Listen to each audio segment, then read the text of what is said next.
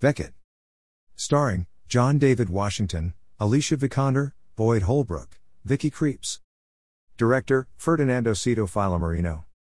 Writers, Kevin Rice, Ferdinando Cito Filomarino. Release date, August 13, 2021. Netflix. Rating 4/5 stars. Conclusion, recommended. Plot summary: lovers April, Alicia Vikander, and Beckett, John David Washington, are vacationing in Athens, Greece. Learning there will be a political protest outside their hotel, the couple retreats to the Greece countryside.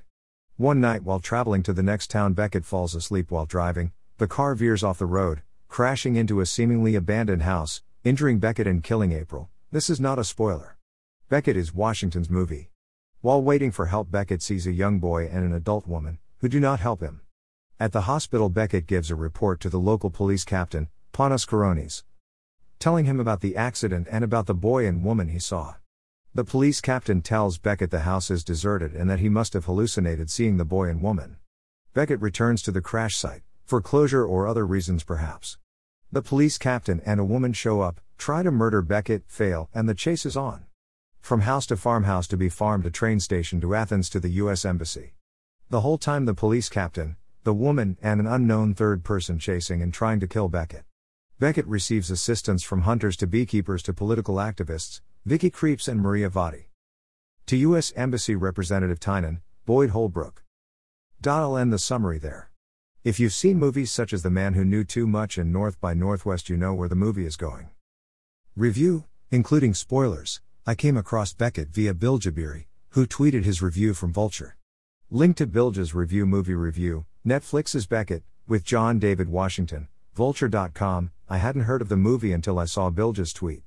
Beckett did not appear in the trending now or any of the other categories. I'm glad I follow Bilge on Twitter, otherwise I may never have gotten to watch Beckett. Bilge refers to the movie's pace as leisurely. Leisurely is one way to describe how Beckett moves along. I'll use slow. Methodical to be more complimentary. Kind of like a Matt Damon-born movie without the jump cuts and frantic pace. Slowish as it is, I did not mind sitting and watching to see where the movie was going to end up and how it got there. If you have seen the movie's reference above, you know where it is going. Nobody is who they seem, and the protagonist wins with help from unlikely places. The acting is good. Washington is fine as the everyman hero. Not particularly charismatic or engrossing, but fine. He's likable and comfortable to watch. Vikander is good in her brief role. As are supporting players Creeps and Vadi, the Greek actors who play the locals Beckett encounters, and Koronis as the dirty cop. I like Boyd Holbrook. And he's convincing as the U.S. Embassy rep/heel. Though Holbrook being a bad guy was obvious from the opening credits, in a movie in which Holbrook is not the male lead, he's probably going to turn out to be the bad guy. Unlike his turn as protagonist in Tenet, Washington's Beckett is not the well-trained super soldier spy, adept with weaponry and at hand-to-hand combat. Washington was wrong for that role, and he's not quite right for this role. He's a good actor but not really a lead hero type, able to pull viewers into his character, like Cary Grant does in North by Northwest for instance. He does play the white-collar guy who must do things he is not in order to survive.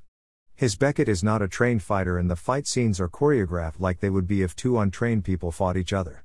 He is also good in the scene where he seeks out Holbrook's help and is fed nonsense about his situation. Washington plays the scene like a rube who is inclined to believe what authority figures tell him. Filomarino directs like he's making an old-style suspense thriller. Not rushing. Scenes, even action scenes, are subdued, with one absurd exception at the movie's climax. Scenes are sometimes shot in long slow takes, and the actors are given the time to play their characters.